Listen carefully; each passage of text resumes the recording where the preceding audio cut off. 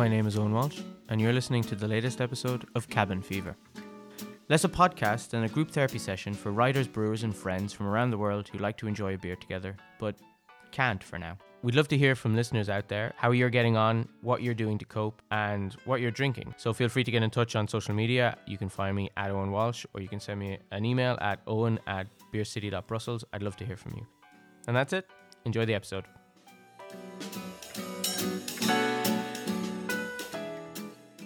I'm delighted to be joined on the latest episode of Cabin Fever by three wonderful guests, two of which are returning guests, and one doesn't know what she's about to get herself involved in. First up is Claire Bullen, editor of Good Beer Hunting, author of The Beer Lover's Table Cookbook, resident in London but originally from the US. Hi Claire, how are you doing? Hello, I'm doing okay today. How are you doing? I'm doing all right. Next up is Lily Waite, guest on the very first ever episode of Cabin Fever. Coming back for a second time around, Lily is an author, an artist, a ceramicist. She's multi-talented and delighted to have her on the show. Hi, Lily. Hey, how you doing? I'm good. And rounding out our quartet, is that the right word? I was going to say quadruple, but that's not quite right. Rounding out our quartet for this evening is Katie Mather, writer in all the best beer magazines out there and author of the Gulp newsletter, which goes out every week, normally on Thursdays. Hi, Katie. How are you doing? Hi, yeah, I'm all right. I think that's Good. my usual response to that question at the moment. Well, we can psychoanalyze that in greater detail in a minute. Oh, good. Good. As we usually do at the beginning of the episode, we're just going to go around the room. Going to ask everybody how they're doing and what are they drinking. So, Claire, as this is your first episode, how are you doing and what are you drinking? I'm doing okay. I think I'm actually in kind of an ebullient mood today. I think my quarantine moods have been totally all over the place. I think Katie, we were talking about it, but you know, you have 3 good days and then one where the gravity of it hits you again and you're like in this kind of fetal crouch of terror. But right now I'm having a good day. And I'm drinking a really good beer, which actually is contributing to my day. It is Big Foam, which is a so-called rustic lager made by Donzoko Brewing Company. And it was canned yesterday and it arrived on my doorstep this morning. And it is just an absolute frothy delight. So my day is going pretty well now. That's good. And this podcast is just the perfect ending to it then, isn't it? Indeed. Okay, well, Lily, how are you doing and what are you drinking? I'm all right. I think this is the first week where I've started to dip since lockdown began because I managed to keep myself quite busy with bits and bobs of work and various different things. But this week I think I've just started to lose motivation and just sort of flounder, I think. And today has just been a bit of a flump and hay fever's kicking in, so I'm coughing and sneezing sort of every 5 seconds. But as you pointed out, at least it's coughing and sneezing for hay fever and not for the other reason. But yeah, I guess I'm all right. I mean, it could be worse. I've got a delicious beer with me. It's a Saison called Saison d'Etre by Stockholm Brewing Co., which my friend Ollie gave me at People Like Us's Social Revolution by Beer Festival in Copenhagen right before lockdown began. Cool. So it's a nice sort of callback to a time when things were only slightly horrible, not entirely horrible. Oh, I can barely remember those days. And we can maybe get into talking about, what's been causing the malaise or how you're dealing with it. But I just want to check in with Katie, ask her how she's doing and what she's drinking. Hi, I'm all right today. I actually managed to get a little bit of writing done today, which is a first for like the past few weeks. I've had a bit of writer's block, I think. I'm drinking a Donzoku as well, but I've got the Northern Hells.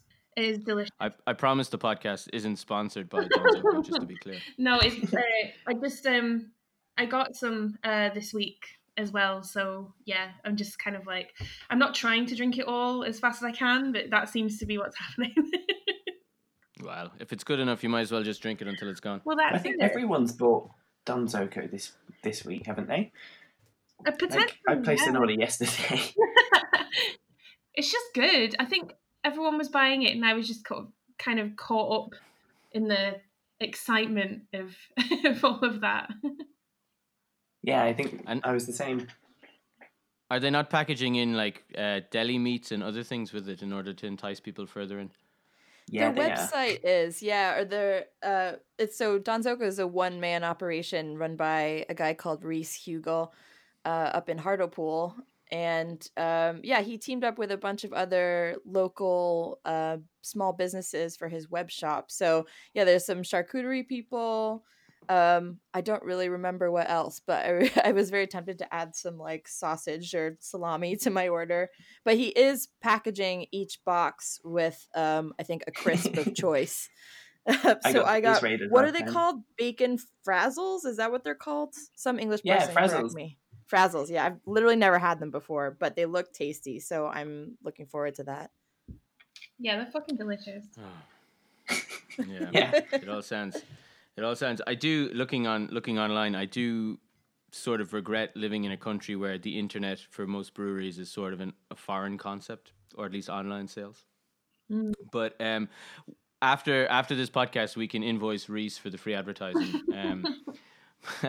But before we kick off the sort of discussion for this evening or for the podcast today, I might as well say what I'm drinking because I usually forget. I pulled out a Cantillon Creek out of my fridge, Ooh. which is quite fresh actually. It was only bottled in November, so it's nice and juicy and fruity and tart and sour in all the right ways. And I'm surviving. I think that's probably the best describes my mood at the moment. Why don't we dive into it? Lily, maybe we can start with you because I read your article this week about online communities and I thought it was really interesting. Maybe you can, and how they're dealing with, lockdowns and how that has helped you in the past. Do you mind talking a little bit about that? Yeah, so that piece kind of began life in a weird way back in September in Denver. I did an interview with my and Claire's boss, Michael Kaiser, who's been on this a couple of weeks ago, I think. Yeah. And we were talking about all sorts of things and I think innovation. And it came up, we just started talking about spaces and sort of safe spaces for different marginalized communities. And I talked about how Tumblr was really important when I was a lonely teenager to find people in the trans community. And then I pitched Claire an article about how the beer world is sort of surviving through finding community online and everything that sort of goes with that. And Claire sort of nudged me in the right direction and said, well, why don't you pair these two ideas together?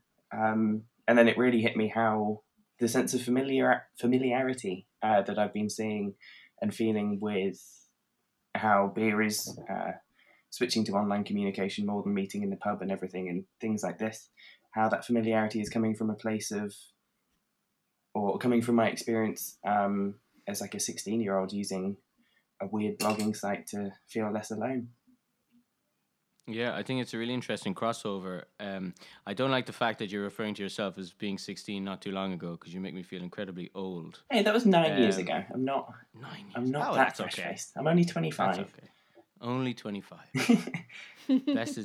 Best years ahead of you. That's what I keep telling myself anyway. Claire, I mean, we're lucky enough to have both the writer and the editor of the piece on the show. Claire, what did you think when it was first pitched to you and when you first got a chance to read it? Well, yeah, when the draft first arrived, I think I was in the middle of something else, but I was really curious, so I kind of skimmed through it really quickly. And even on that first really kind of fast perusal, I was struck by just what a beautiful story it was. I was really impressed by the way that Lily was able to interrogate and talk very openly about some of the darkest moments in her life or youth, and really lay them out in a way that was powerful and engaging, and then to ultimately draw that really unexpected parallel between trans communities on Tumblr 10 years ago versus the whole beer industry online right now in 2020.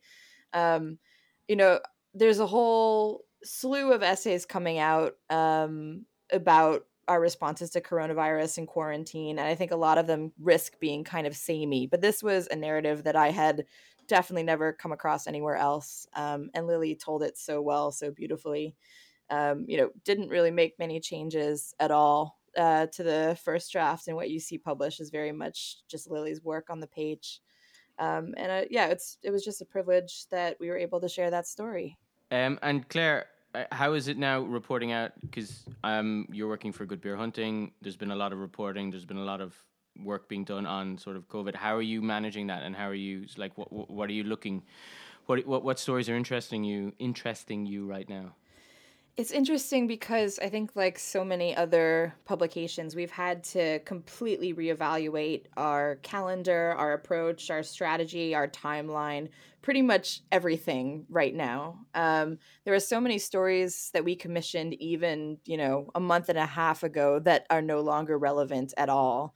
And sorry, there's like a helicopter that's chosen to hover directly above my house right at this time. It's like it knew. Um, um there's a really dark, sad side of this because, as we know, the beer industry is being absolutely walloped by the quarantine and the virus, and the forecasts are all looking pretty dire, in countries all over the place. I guess everyone's individual situation is different, but in no country that I know of is it sort of thriving.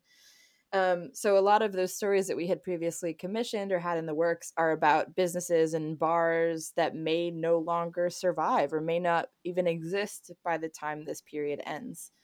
So there's a real kind of tragic aspect in this kind of reshuffling we've been forced to do. We very much have shortened our timeline. So instead of planning out, 4 or 5 months ahead, we're now planning kind of month by month and taking it as it comes. This is a situation that will continue to evolve and change, and we need to be as responsive as possible.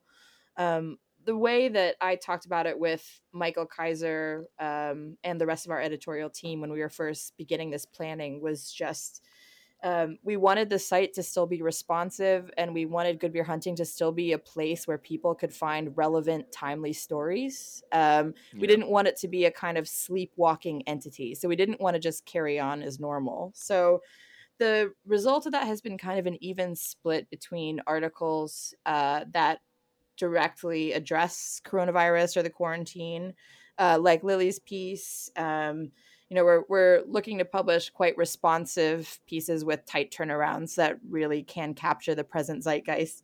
But then at the same time, we're looking at more evergreen stories, stories that offer some much needed escapism. So the piece that just went out today, Adrian Tierney Jones's profile of Adnams Brewery in Suffolk, that was kind of a dose of escapism we wanted to supply. Adnams is a pretty hardy brewery. It's been around since 1872.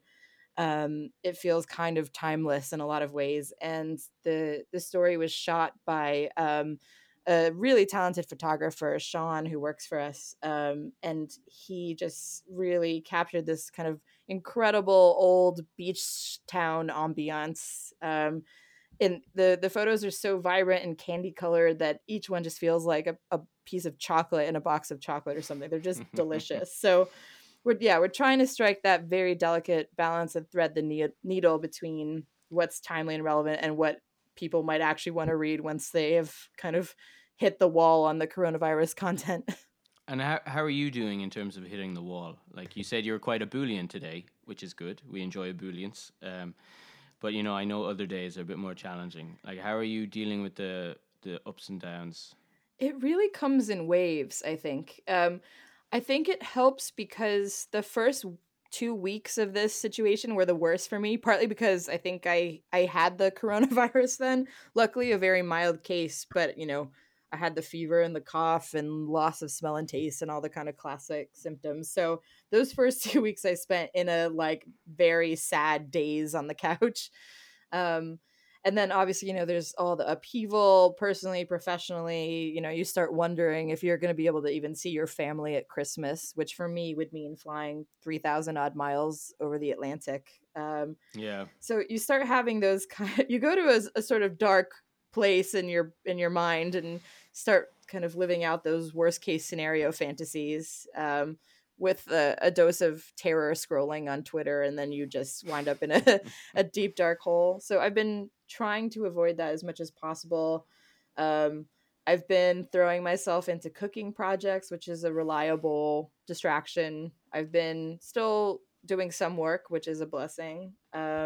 been going on long walks with my boyfriend in the evenings, which has been nice. Yeah, drinking just, inexcusable quantities of beer and wine. And now I've decided I have a really small, really crummy cement balcony off my kitchen. To call it a balcony is even really kind of exaggerating it. It's less than 2 square meters, but I've lately decided that I'm going to spruce this up and make it some kind of place I can hang out in the sun. So I've now kind of adopted this DIY dad persona. So we'll see where that takes me. Katie, I know you're sitting quietly there, and I want to bring you in as well. I know we talked when you were on the last show about, the challenges of being creative and writing and whether it all makes any sense. But as you were saying at the beginning of the show, you started writing again today. How did that feel to get down and get some words on the page? It's good and it's bad. I've been really excited every time I've woken up recently and thought, oh, I feel like I could write something today. It's been like a rare sensation because for a good few weeks I've just not had that part of my brain engaged. It just hasn't been happening for me. But sort of the past week or so, I've been tentatively kind of creeping up to my laptop as if it's like a scared animal and trying to get some words down before it runs away again. And that seems to be working for me. But if I'm staying at it too long, I find that the content starts getting really doomy by accident. So it's sort of like, why I could be writing about anything, but I've chosen to write about the current situation in not so many words. So I think I'm just still having to have a lot of breaks and sort of walk away when it's not working instead of like punishing myself for not getting to a certain word count. Because my usual way of working is I have set times of the day and I have certain sort of word counts I like to get to. I've had to totally change that approach, but it's not affecting me too negatively at the moment because this sounds like a negative thing, but like I lost pretty much all of my copywriting clients as soon as this happened. But that does mean that there's a lot of less pressure on me to get stuff done because I don't think I'd be able to do that work at the moment anyway. So while I'm in the house, I'm just trying not to spend money, which is hard. Like you're just on your phone at night and you're like, oh, look at this on eBay. I'll just buy this. So really trying to rein that back and just try and actually get some projects finished that were my own thing, like short stories and stuff that was on the back burner. That sounds really sort of like, even to myself, that sounds very... I know it's not going to happen. Let's put it that way. But I can try. I can imagine. I can keep the tab open. It might happen at some point. It's better to have the plans and to not go through with them than not have the plans at all. That's it. Paraphrase Shakespeare, I think, very, very poorly. But you actually, a short story you written recently was you submitted it for a competition and it was shortlisted, if I understand correctly, or they're going to publish it. Yeah, it was. It didn't win or anything. Like, it's not a big deal. Hey, it is totally a big deal. Oh my god. Yeah, come on. Who the rest of the four of us have had any fiction published? I don't know. Don't put me on the spot. It was actually pretty exciting because I've not really touched fiction for years. I'm going to say about a decade. So end of last year, I was like, do you know what? I'm really going to try and have a bash at this again. And I submitted a piece to a competition, and it was shortlisted, and it's going to be published later in the year in the anthology of this company that did the competition. So it's like not a huge thing, but I think it's a really good start, and it's something I've been like trying to get other people to try and do as well, because the deadlines of these competitions give you something to work towards. And even though you might not really have any ideas for their particular topic that they want you to write about or something like that, it's good to have it ticking over in the back of your head when there's nothing else happening, which for me was good because I had super bad writing block anyway. So it was just there and I had to do it and I did it. So yeah. That's great. You're going to have to share it with us at some point whenever it is published. At some point when it comes out, I'm not allowed obviously to share it because that would kind of take away the point. I think for of course. I would share it now if I could, but I'll let everyone know. I think it was funny what you were saying about, how writing is just inescapably kind of coming back to the situation. I saw somebody tweet quite funnily on online today that a lot of books are going to be based in 2019. A lot of books being written right now are going to be based in 2019 because it's just impossible to write anything contemporary at the moment without it inevitably, circling back to the Absolutely. virus. And I don't think that's anyone's fault. And I mean, obviously, everyone's going to want to write their own version of this, and there's absolutely nothing wrong with that, is there? But there's also a lot of people who are kind of already saying, like, oh, God, I can't wait for all of the books about the quarantine to come out and stuff. I was thinking, like, a lot of people aren't creating stuff about it for that reason. It's like putting them off because people are already being pre-snarky about content that doesn't even exist yet, which I'm finding quite weird actually, and it's putting me off doing stuff as well because I'm thinking like, oh, is that too virus? Is this too virus?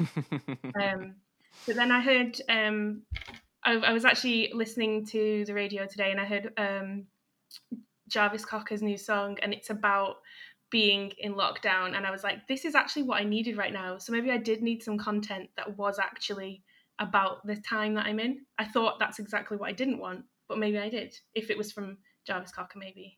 I was just going to say, if it was from Jarvis Cocker, probably you're not going to go Yeah. too wrong. Something, we had Stu McKinley from Yeasty Boys on the show earlier on in the week, and one of the things that he was contemplating, or had been contemplating a lot, was like the one thing that we feel like we're missing right now. The conversation then on Tuesday's show inevitably circled back to the pub, but for you three, is there something that you've noticed, in the last few weeks that you're really missing? Not necessarily something you want to go back to, but something that you've noticed that you sort of is a gap in your lives right now. I think the obvious thing is pottery, because of course, yeah. So I got into pottery properly about a year ago, I think. It was sort of April when I started the course that I learned on. And then I fell in love with it pretty quickly and then got to a point where I was selling stuff. And it made up not a huge percentage of my income, but some of it. And just before everything went into lockdown, I was still going to pottery, and it was just a bit weird because obviously you've got to dip your hands into glaze and share bowls of liquid and all sorts of things with other people. So there was a really weird tension, I think, in the studio where I work. But then I would much rather have that weird tension and sort of awkwardness than no pottery whatsoever. I think there are some potters who are still working because they have studios just around the corner from them, and they can exercise, like do their government-sanctioned exercise to get there and back. And work on their own, but there's no way I can really work in my kitchen. And it's become, since I sort of stopped painting when I left uni and haven't really done much fine art, pottery's become one of my main methods of creative expression, and I really miss it. I find myself getting quite sad just thinking about making cups and bowls and things, and I saw an Instagram post from a potter that I really like, and I just started crying because I wanted to get back to the wheel. Lily. So I think, I've just been holding cups as though I'm making them, and sort of, and it sucks because I just finished Claire's plates. Claire ordered a bunch of plates from me, and I just finished them before all of this happened. So they're stuck in Peckham, sadly. Oh, I'm so excited to get them. That's going to be like the happiest day. Yeah. Hopefully it's soon. I really hope so. But yeah, that's probably the thing I'm missing most. And have you ideas? Like, are you feverishly thinking of things that you want to make once you get behind the wheel? I think so. I was also just about to launch a new sort of, I wouldn't say range, but like a few new pieces. We're going to go live on my website, so I'm looking forward to getting back and making those. Like, I've been refining pasta bowls and different kinds of plates and all sorts of things that I was really excited about. And then I've just sort of had to look at the prototypes at home and think, one day. Yeah. And when that day comes, we'll flood you with orders. So don't worry. I hope so. That'd be nice. Yeah. And what about you, Claire?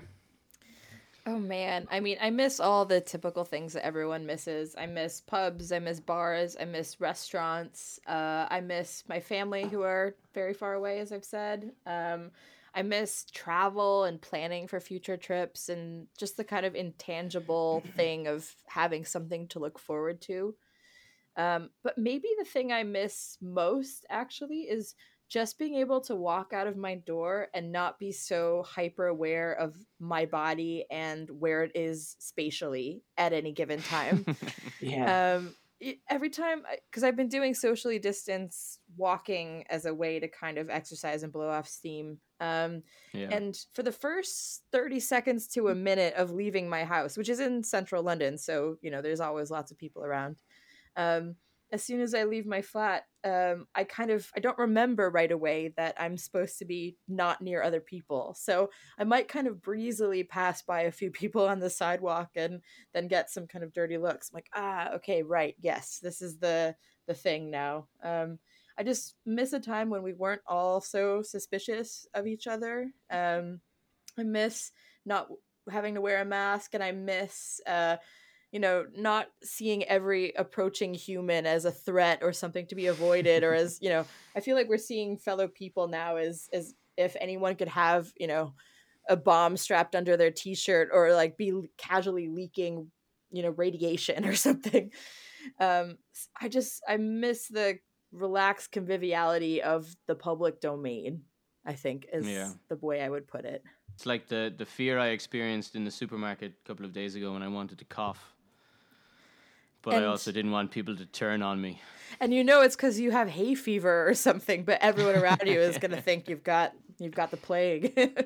Yeah, I've been sneezing like every 5 minutes or every minute or whatever. And all I can think about is how my upstairs flatmates must think that I have COVID and I'm contagious and they need to avoid me at all costs. And it's just this horrible, deep-set anxiety. Yeah. It's grim. I think there's going to be a lot of anxiety to work through when all this is, it's never going to be done, is it? But when it's when things start to rewind a little bit. And what about you, Katie? I was because I've been like so deep in denial recently. I've just been kind of living in this little bubble. I've kind of not really missed much in particular. I haven't been able to put my finger on it.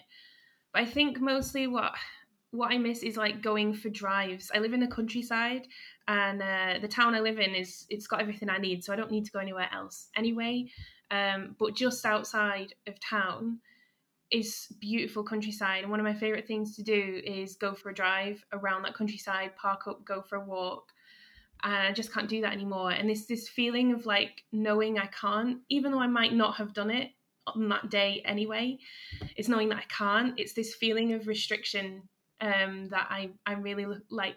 I would like to get rid of. Sort of underlying everything that I do, I just know I just can't do it. It's a weird thing to explain. It's just an overbearing sense of restriction. And I miss just the freedom of being able to be like, right, where am I going today? I'm going to go to Lake District. I'm going to go to the Yorkshire Dales, because neither are too far away from me. And like, I might not see those places for, I don't even want to say how long. And this sounds really weird, but I have like special favorite spots there and like different trees and stuff. And I wanted to go and see the springs. I know they've got great blossom, or go and take some pictures of a waterfall I know is really nice at this time of year, for example. And I'm just not going to get to see it this year, and that sucks. And for a while I was kind of thinking to myself, well, don't think about it because you just upset yourself. I think you just got to let yourself agree that it does suck. Like, you're allowed to be sad about those like seemingly stupid little things. That's like what makes up your life, these little things that make you happy. So yeah, I'm allowed to be sad that I can't see a particular tree. It's like, it's not dumb to me. So yeah, absolutely. I have to say that rings very true with me as well. The last couple of days, just that, as you were saying, that freedom, whether you take it or not, to be allowed to go outside, to be able to just say to the person you're living with, I'm going out for a bit. I'll be back home soon. Absolutely. Do you know what, as well? I picked up a book this morning and I was like, I might take this down the pub to read. Oh wait, I can't. And it's still happening to me. And every time it happens, I have a little bit more of a spiral. I want that to stop. I want to kind of get a realization, like, get a grip, Katie. You can't do that. Stop doing this to yourself. My Cantillon is running low, and we're getting towards the end of the show. This is the little segment just before we wrap up where my guests and myself, if we've noticed anything online on Twitter or other social media that has either irked us or encouraged us about the last couple of weeks, we can sound off about it and complain. I'm gonna flag something. I declined the opportunity to say anything on Tuesday's show, but today,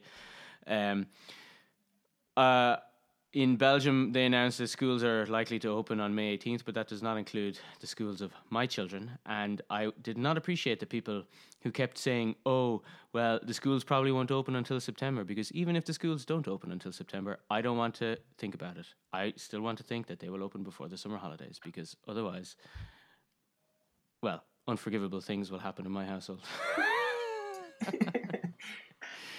What about you guys? Nothing specifically online. I'm furious at the pollen count because it's destroying me. And one thing that I'm just always angry about, that I thought about the other day, is that they never called, like, the film Now You See Me. They didn't call the sequel Now You Don't. They called it Now You See Me Too. And I'm perpetually furious about that. And I just wanted to get that off my chest because fuck those guys. Have you written a letter to Jesse Eisenberg to tell him, you know? I haven't, because he seems like a dick and he probably wouldn't respond. And I'm not going to waste my energy on him. So do you know he doesn't actually watch any of his films? Of course he doesn't, prick. Which might explain one or two of his missteps. Yeah. Well, there you go. I like The Social Network if he's listening. I saw it, he didn't. But anyway. What about you, the other two? Anything? You don't need to. It can be positive too. Well, okay. So Lily is actually like the ringleader of this, so I'm gonna put her on blast for a minute.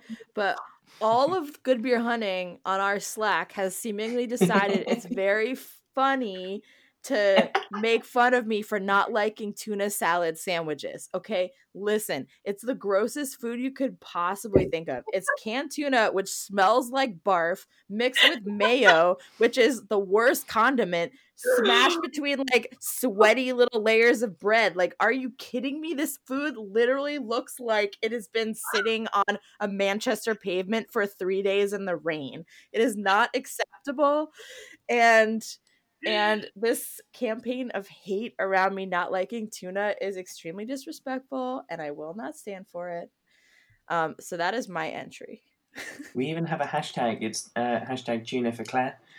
And it came up again on our Good Bear Hunting Slack today.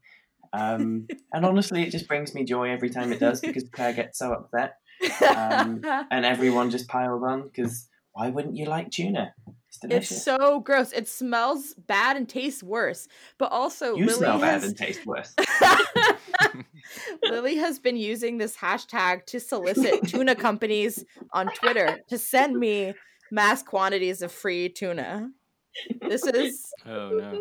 I can't think of anything worse. I mean, I'm with you on tuna. I think it's... Owen. I mean, I knew you were a comrade.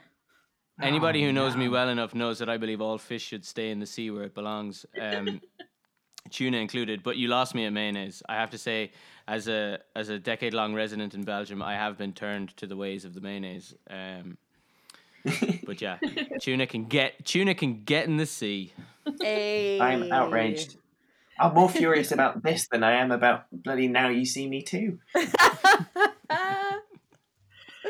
Katie, are you in the tuna camp or the non-tuna camp? I actually love a tuna sandwich. I'm not gonna lie. And I really like grilled tuna cheese sandwiches where it's melty. Oh. Yeah. Oh. Yes, I knew I could count on you, Shiny Biscuit. Hell yeah, tuna all the way. We should do a Twitter poll because we need to split this deadlock. We should do a Twitter poll. Owen, can you arrange this? To tuna or not to tuna? That is the question, whether it is nobler in the mind and the cans of tuna fish. To suffer the slings and arrows of outrageous tuna. Yeah. I'll get right on that. Amazing. Thanks. But this is my podcast, so I will rule that tuna sucks and you should never, ever eat it. And on that note,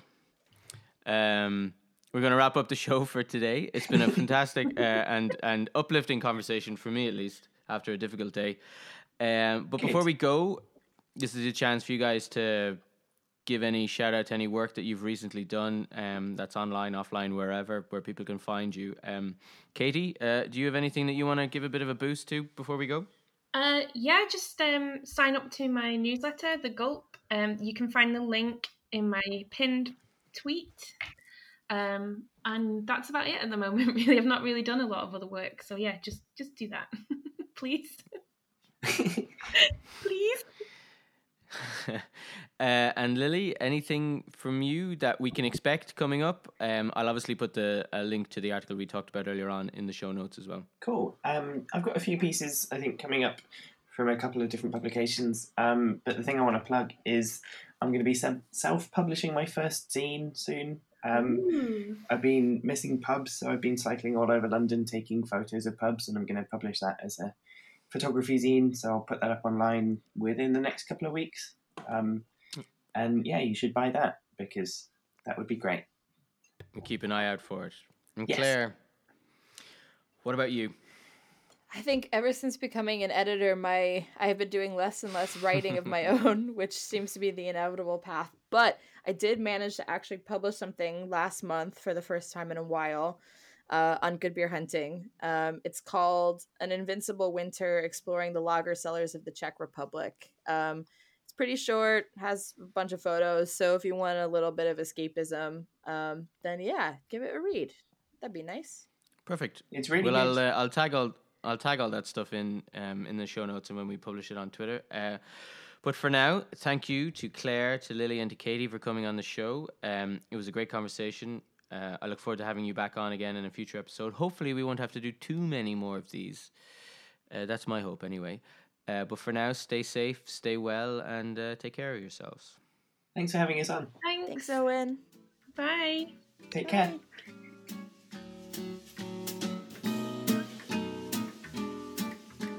And that's it for today's episode of Cabin Fever.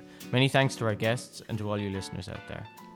If you enjoyed today's show, do make sure to subscribe, and we'd really appreciate it if you'd give us a review on whatever podcast platform you're using. Until the next time.